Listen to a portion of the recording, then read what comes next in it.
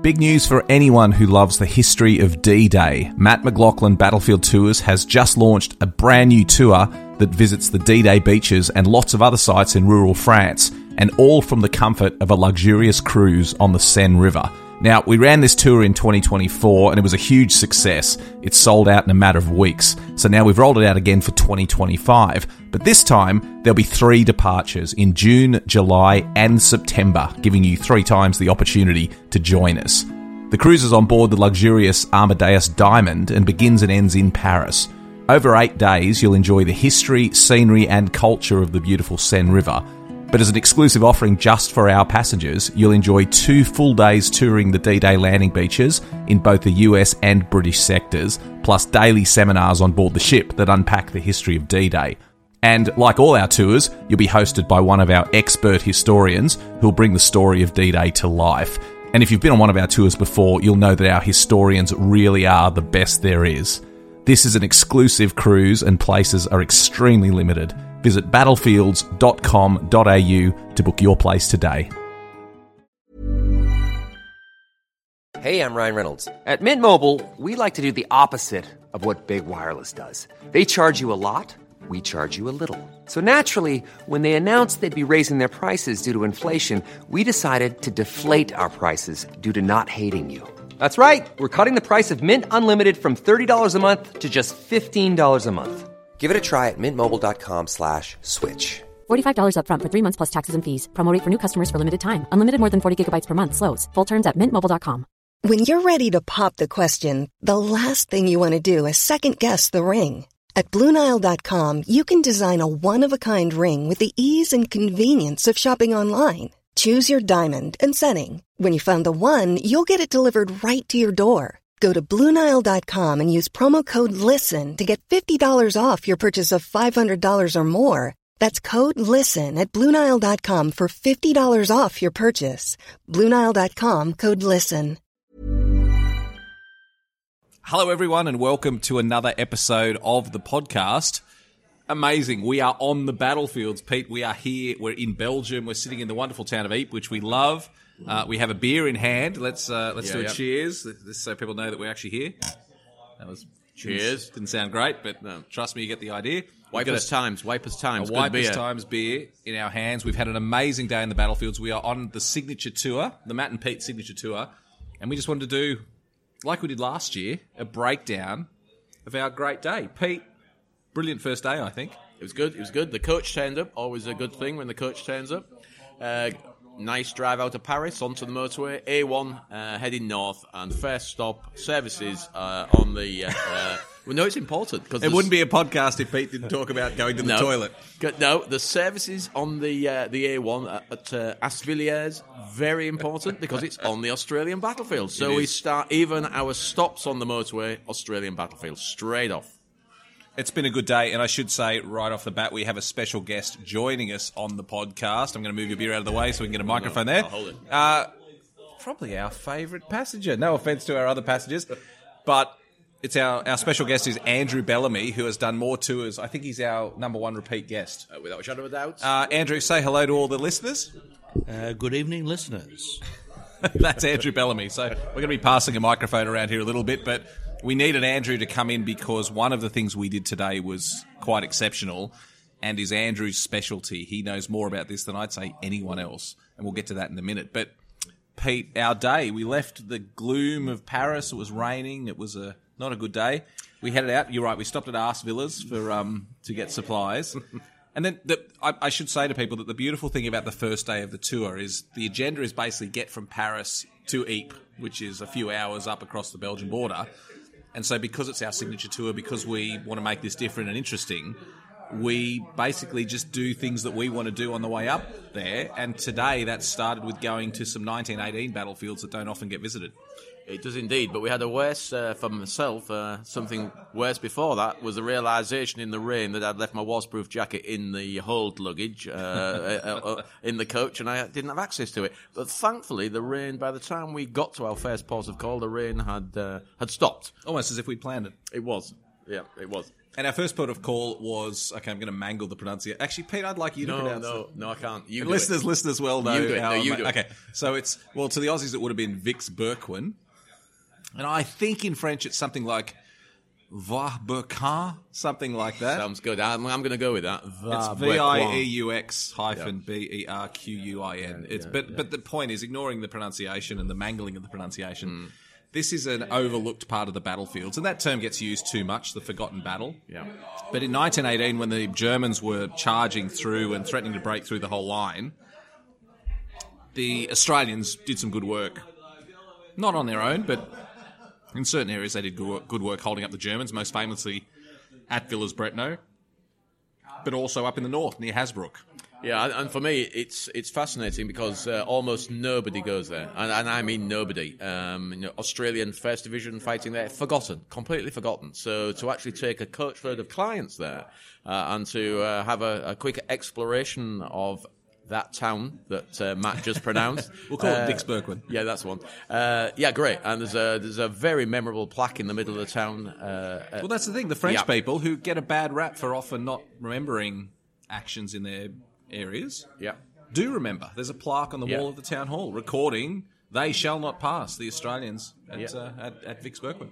Yeah, and particularly 7th and 8th Battalion. Yes, that's correct. So, so literally linking in the town square. So, shout out to our Victorian listeners, Victorian battalions. Yeah. So a really, really good stop, and one that's the first group of Australian clients I've ever taken there. So, it's only the second time I've ever been to this place. I went once when I was writing my book Walking with the Anzacs, and that was in 2005.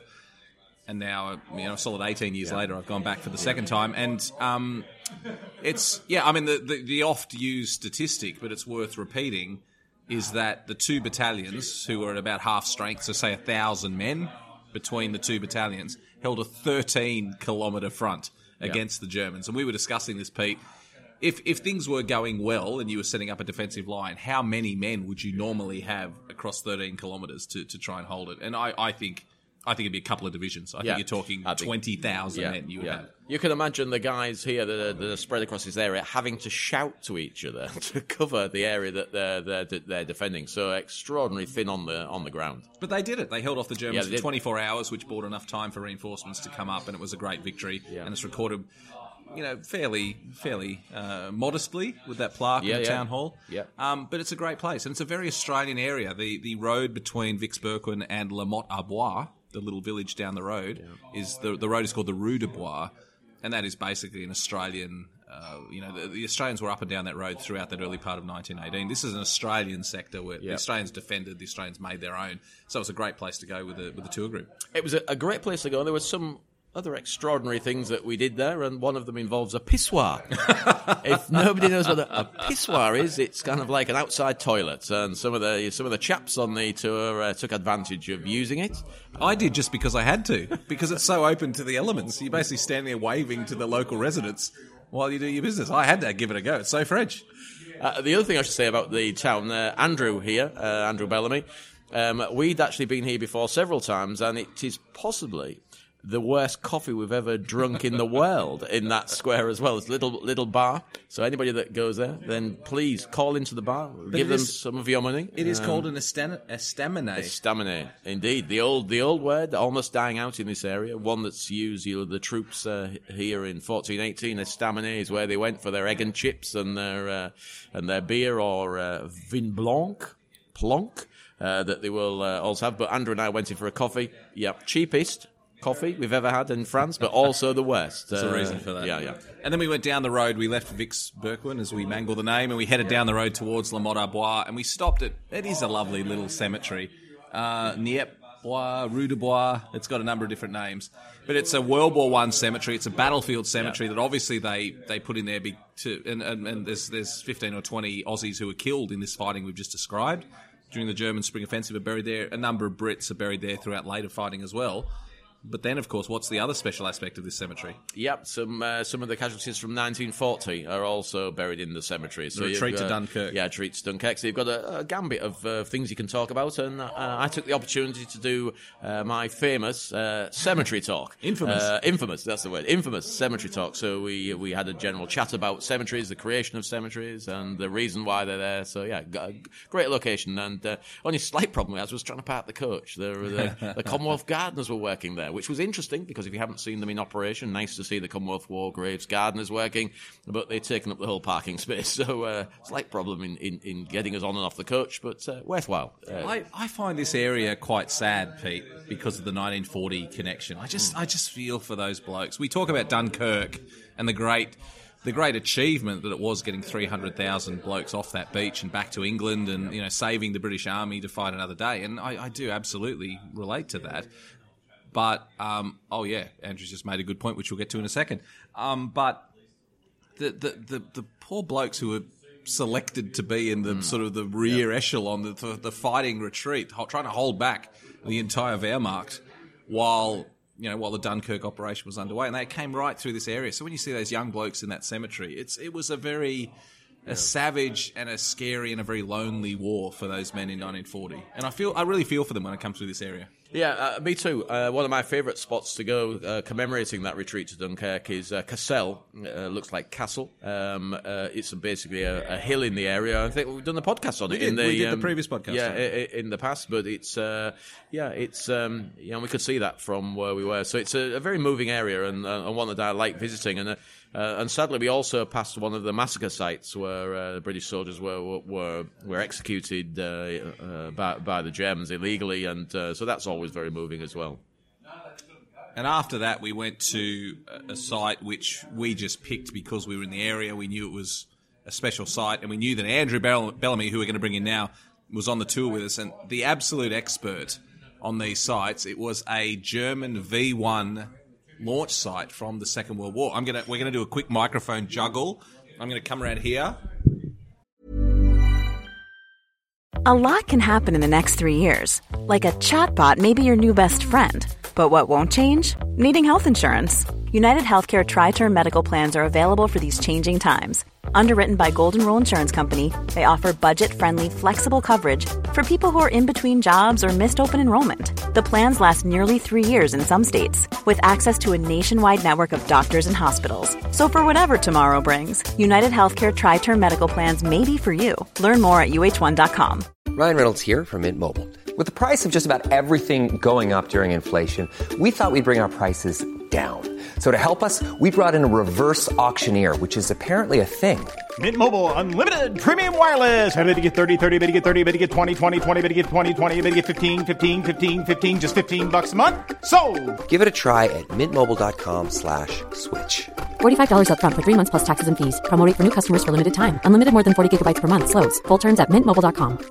Now's the time to save 30% on wedding jewelry, only on BlueNile.com. Make sure your wedding ring is the one with your pick of diamond and lab-grown diamond bands, all hand-finished and graded for excellence. Or surprise her with something blue she'll love for life, like a stunning pair of sapphire earrings. Blue Nile's jewelry experts are available 24/7 to help, from fit questions to style advice. Right now, get up to 30% off at BlueNile.com. BlueNile.com. Hiring for your small business? If you're not looking for professionals on LinkedIn, you're looking in the wrong place. That's like looking for your car keys in a fish tank.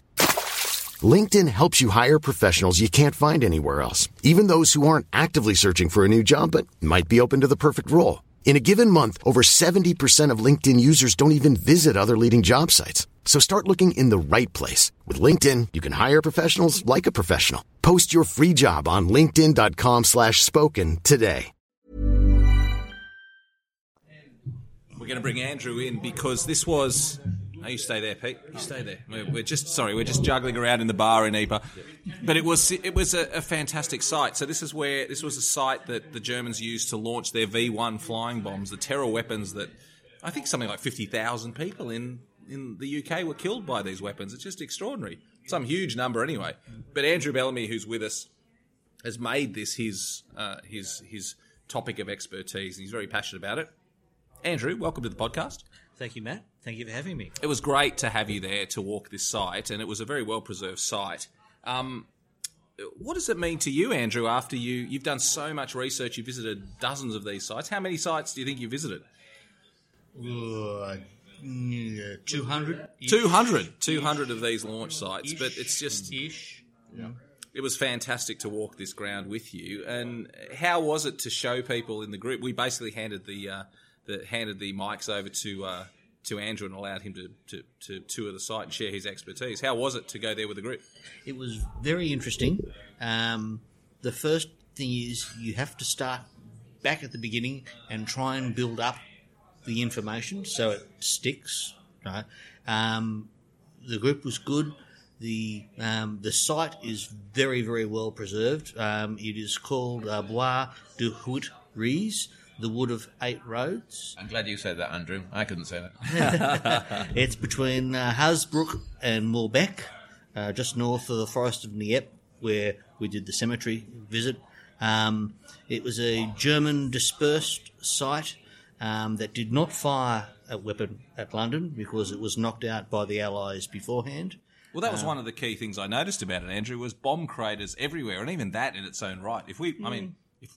I'm a war nerd. If I was going through a field and someone said, "Oh, that hole over there is a bomb crater from World War II," I'd be pretty excited to see it in this wood. This area that had been a V1 launch site and bomb craters everywhere. It's an extraordinary place. And they're everywhere.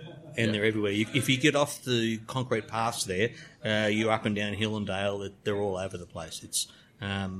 It's really, really, it's one of the best preserved and presented sites if you wish to come and see this sort of thing.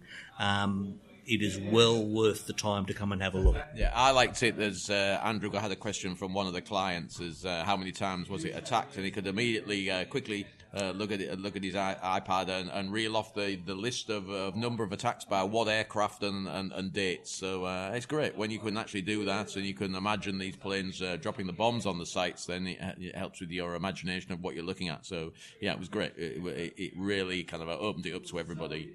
It was an amazing sight from the first moments we were there, because we walked in on a concrete path that you'd assume was just put in by the local authorities to enable tourists. But no, that was constructed by the Germans. And from then on, everything was thrusting you back into the Second World War, all these well-preserved buildings and the stories, and you brought the stories to life.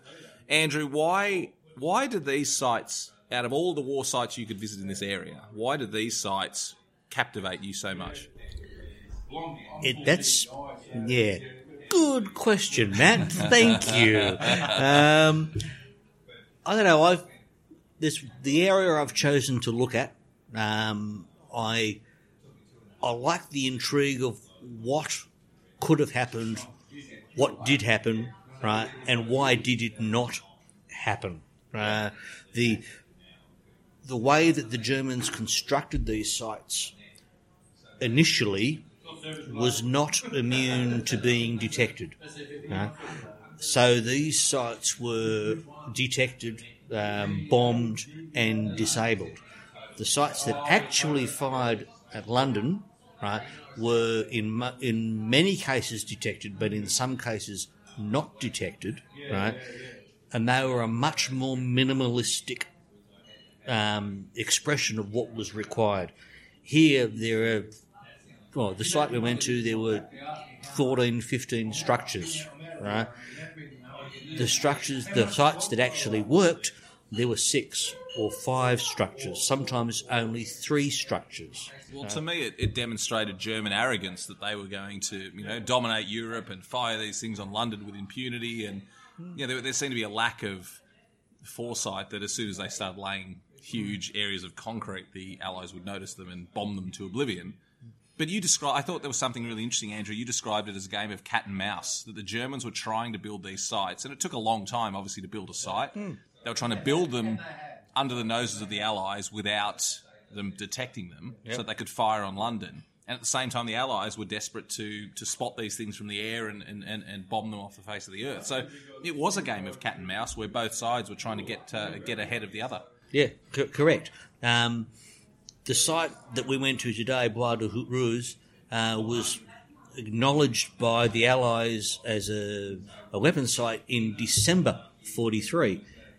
You had to have been started construction at least September 43, 3 months ahead of time. Right?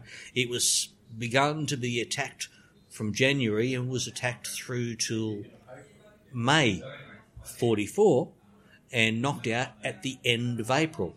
So you have 19 raids there, which the second last one actually disabled the site. Again and again, aircrew are going back to attack these sites. No effect, send them more. No effect, send them more, and all of a sudden, yes, thank you, we've got it stopped. It doesn't tell. The other side of this story is those aircrew were being lost at that time as well. Right? So each time someone went across to do an attack, there's the ability to lose your attackers. Right? And that story, all the way through, is a progressive thing. I think, from my point of view, I've been with Andrew on many of his expeditions to research and to go and look at V1 launch sites. And the bit that I like is I find interesting and sad in many ways is yes, the story of the Germans building them, and of course some of those builders are in fact from some of the camps, some of the labour camps, the death camps, who were brought here to build them. So there's a story of them, of the people that are building these sites, and then there's the story of the civilians who sadly are lost in the bombing. So it's one of the things that we quite often forget. We look at the combatants and what's going on, but many civilians, also French civilians, killed when in the bombing raids. So I enjoy going with Andrew and actually trying to research those and bring those people back into the story. And then, as Andrew just said, of course, there's the aircrew that are lost, many of whom lie in the little villages around the sites as well. So part of what Andrew enjoys, and I certainly enjoy taking him around, is looking at these facets of the V1 launch sites, not just about the actual firing and of the sites themselves, and of course the damage they will cause back in Britain, but the story of the building of them, of their destruction, and of the French people who had to suffer the bombing campaigns to try and destroy them. I mean, Pete, you said the word story, and for me, having not visited this site before, this was my first time, it's such a rich story. We've got...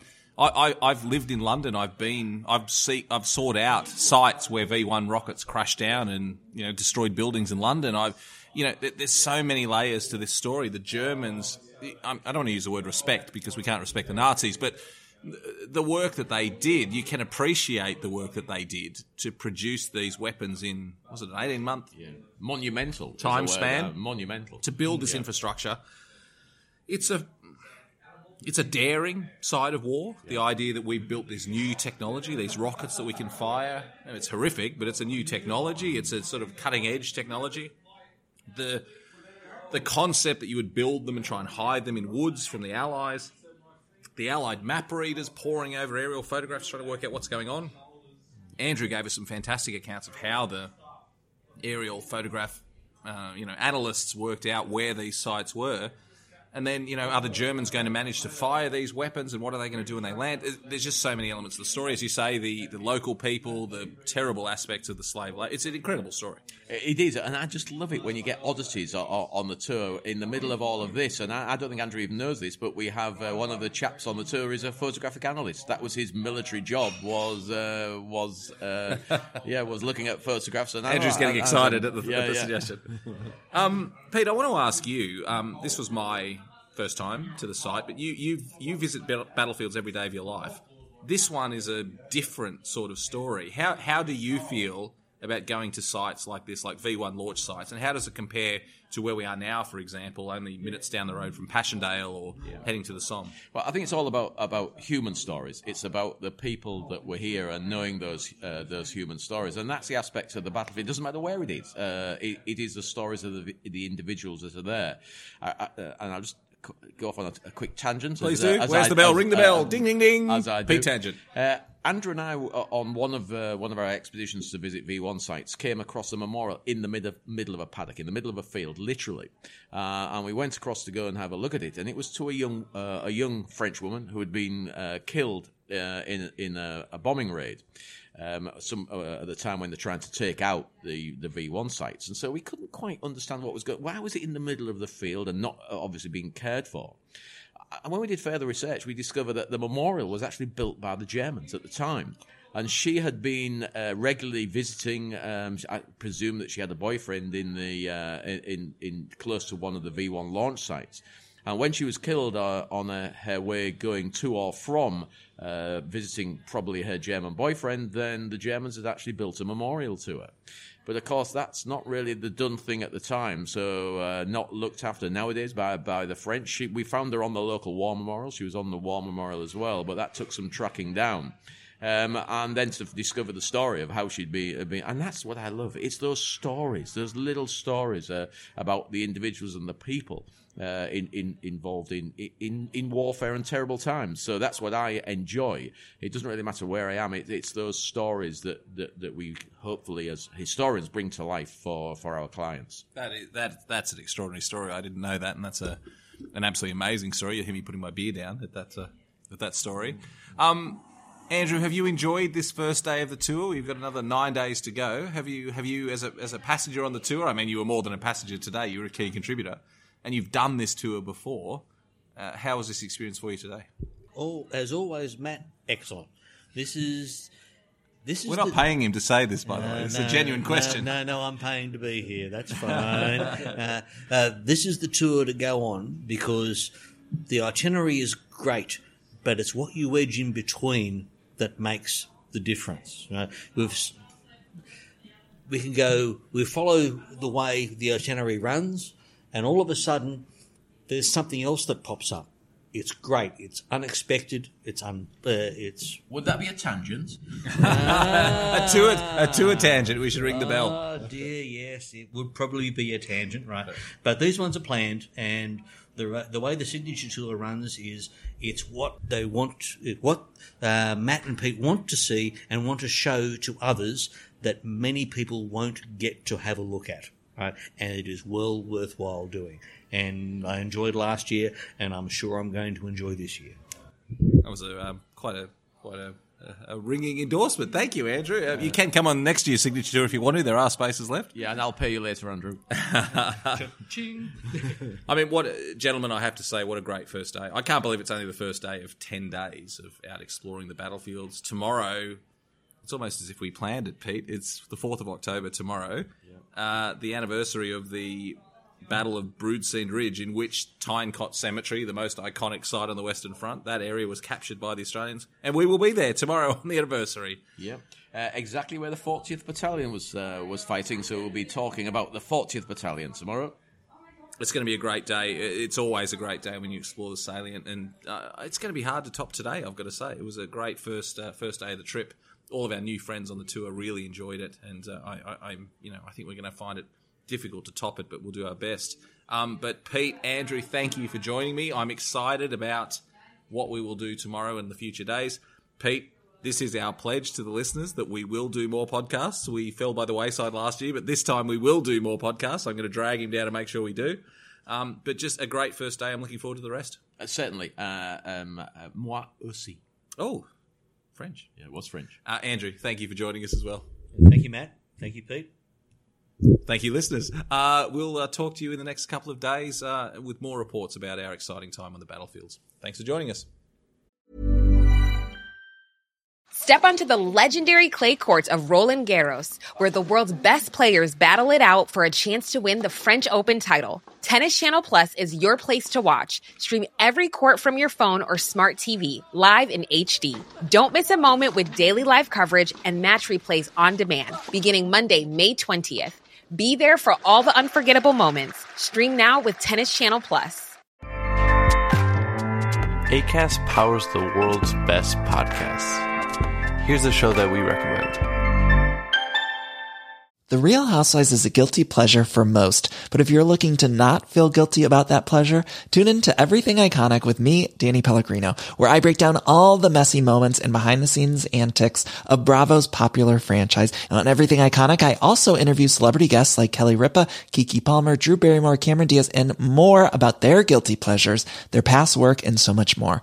So if you're pop culture obsessed and find yourself watching way too much reality TV like me, tune into Everything Iconic with Danny Pellegrino, wherever you listen to podcasts. Acast helps creators launch, grow, and monetize their podcasts everywhere. Acast.com.